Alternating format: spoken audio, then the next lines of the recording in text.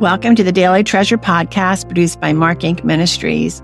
We are taking a break from our Christmas series called Journey to Christmas with the Midwives of the Messiah to share some grief relief tips and resources and thoughts for those especially who are struggling to enjoy Christmas and the meaning of Christmas. Today's devotional is called Leaning into the Pain, and today's treasure is from the Amplified Version, Psalm 42:11. Why are you in despair, O my soul? Why have you become restless and disquieted within me? Hope in God and wait expectantly for him, for I shall yet praise him, the help of my countenance and my God. As I mentioned in Sunday's devotional, about 2 weeks before Thanksgiving every year, I begin to feel disorganized, disconnected, and emotionally edgy. Responding to irritations without irritation is more difficult. Anger and impatience vie for top billing in situations that don't normally rattle me. And every year, Chuck reminds me that my root problem is grief. I miss Mark. Over 30 years after Mark's accident, the freight train of sorrow still surprises me with its ferocity and power. The first Christmas without Mark, identifying and admitting the root cause of my intense emotions freed me to accept grief once more will always be lurking, but I could turn the tables and allow my heightened emotions to make me more aware of the heart of God in Christmas. I camped out in the comfort food of the Christmas story as recorded in Luke and John.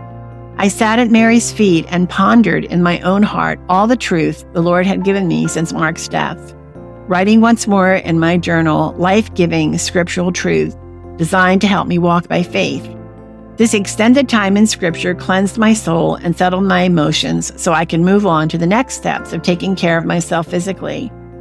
In the middle of my impatience breakdown, Chuck encouraged me to make a list of everything I thought I needed to do in order to keep Christmas traditions. Then he helped me eliminate needless distress by giving me permission to cross off my to-do list the many tasks that weren't important to anyone but me. I have discovered a little more every year. I have to stop trying to recreate the old Christmas feeling and accept joy comes in all kinds of packages. I am learning to allow God to surprise me with his treasures.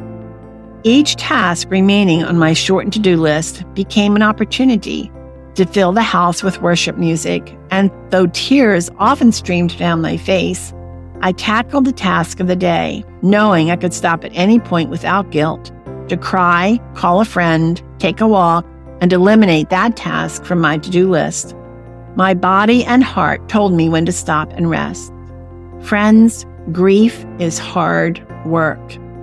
Fighting the natural longing for what was requires powerful energy. Sometimes the best weapon is to acknowledge your inability to break the ache in your soul for the one who is missing or the shattered dreams, and then, armed with that truth, tackle the task of the day, sowing seeds while weeping, believing such obedience will one day reap joy. Choosing to celebrate Christmas in the midst of deep grief requires leaning into the pain in order to strengthen broken places. Each family must decide the way that suits its best. I found it helpful to mix old traditions with new ones. Preparing Mark's favorite foods and planning small surprises for my family gave me a sense of joy. We gave ourselves permission to laugh and enjoy memories of Mark. Laughing did not mean we didn't miss Mark. We also gave ourselves permission to cry whenever and wherever we needed to cry. I tried to take care of myself physically by continuing to walk regularly. For you, it may be listening to music, shopping, playing sports, walking on the beach, or eating out with friends. Identify what comforts you and do it. You may feel guilty about enjoying even a few moments of life, but take those feelings to the Lord and leave them there. Part of your healing will come from giving yourself permission to enjoy life again. Friends commented that every time they heard the little drummer boy, they thought of Mark, since he played the drums on our worship team. Collecting little drummer boy memorabilia and drum tree ornaments became a quiet way to acknowledge Mark's continuing place in our family. What holiday memento collection might help you acknowledge your love for your departed family member? Your Father welcomes your tears, your pounding on his chest, your admission of what feels like weak faith. My friend, when you take your longings to him, Your weak faith is actually priceless faith because it reveals your trust that He is sovereign and He is the only one who can bring any sense in this senseless moment.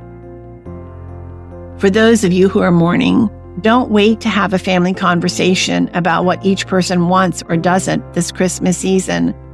While this conversation may be difficult because each person's needs are different, and no doubt many tears will flow, planning will help alleviate potential conflict. Compromise might be required, but identifying minefields gives you time to navigate them. A Christmas grief relief resource that I want to encourage you to check out is GriefShare's resources on the holidays. Just go to griefshare.org and look for their section on holidays. It's excellent, and you're going to find lots of practical ways to walk through the holidays by faith. And then for those of you who have a grieving friend, offer to help create a Christmas prep to-do list. Help your friend delegate tasks to her family and to identify tasks no one else cares about. Find out what task you can help her accomplish.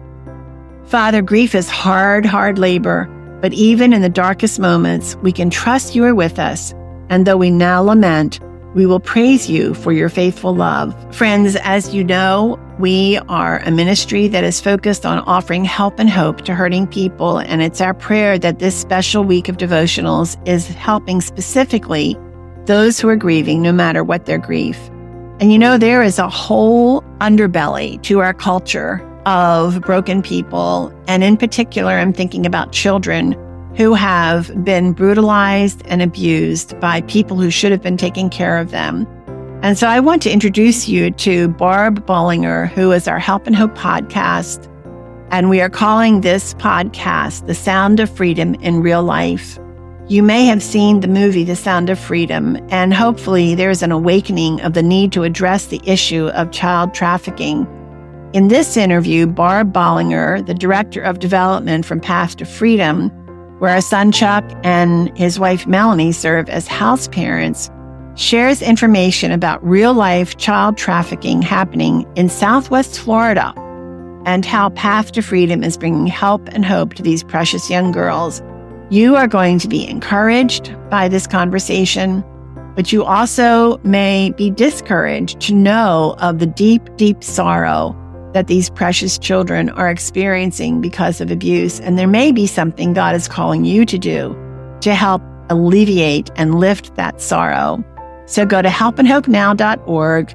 That's helpandhopenow.org, and look for Son Chuck's conversation with Barb Bollinger called The Sound of Freedom in Real Life. I'm Sharon Betters. Thanks so much for joining us for Daily Treasure. And I pray that as you go about your day, you will remember God is sovereign and you can trust Him.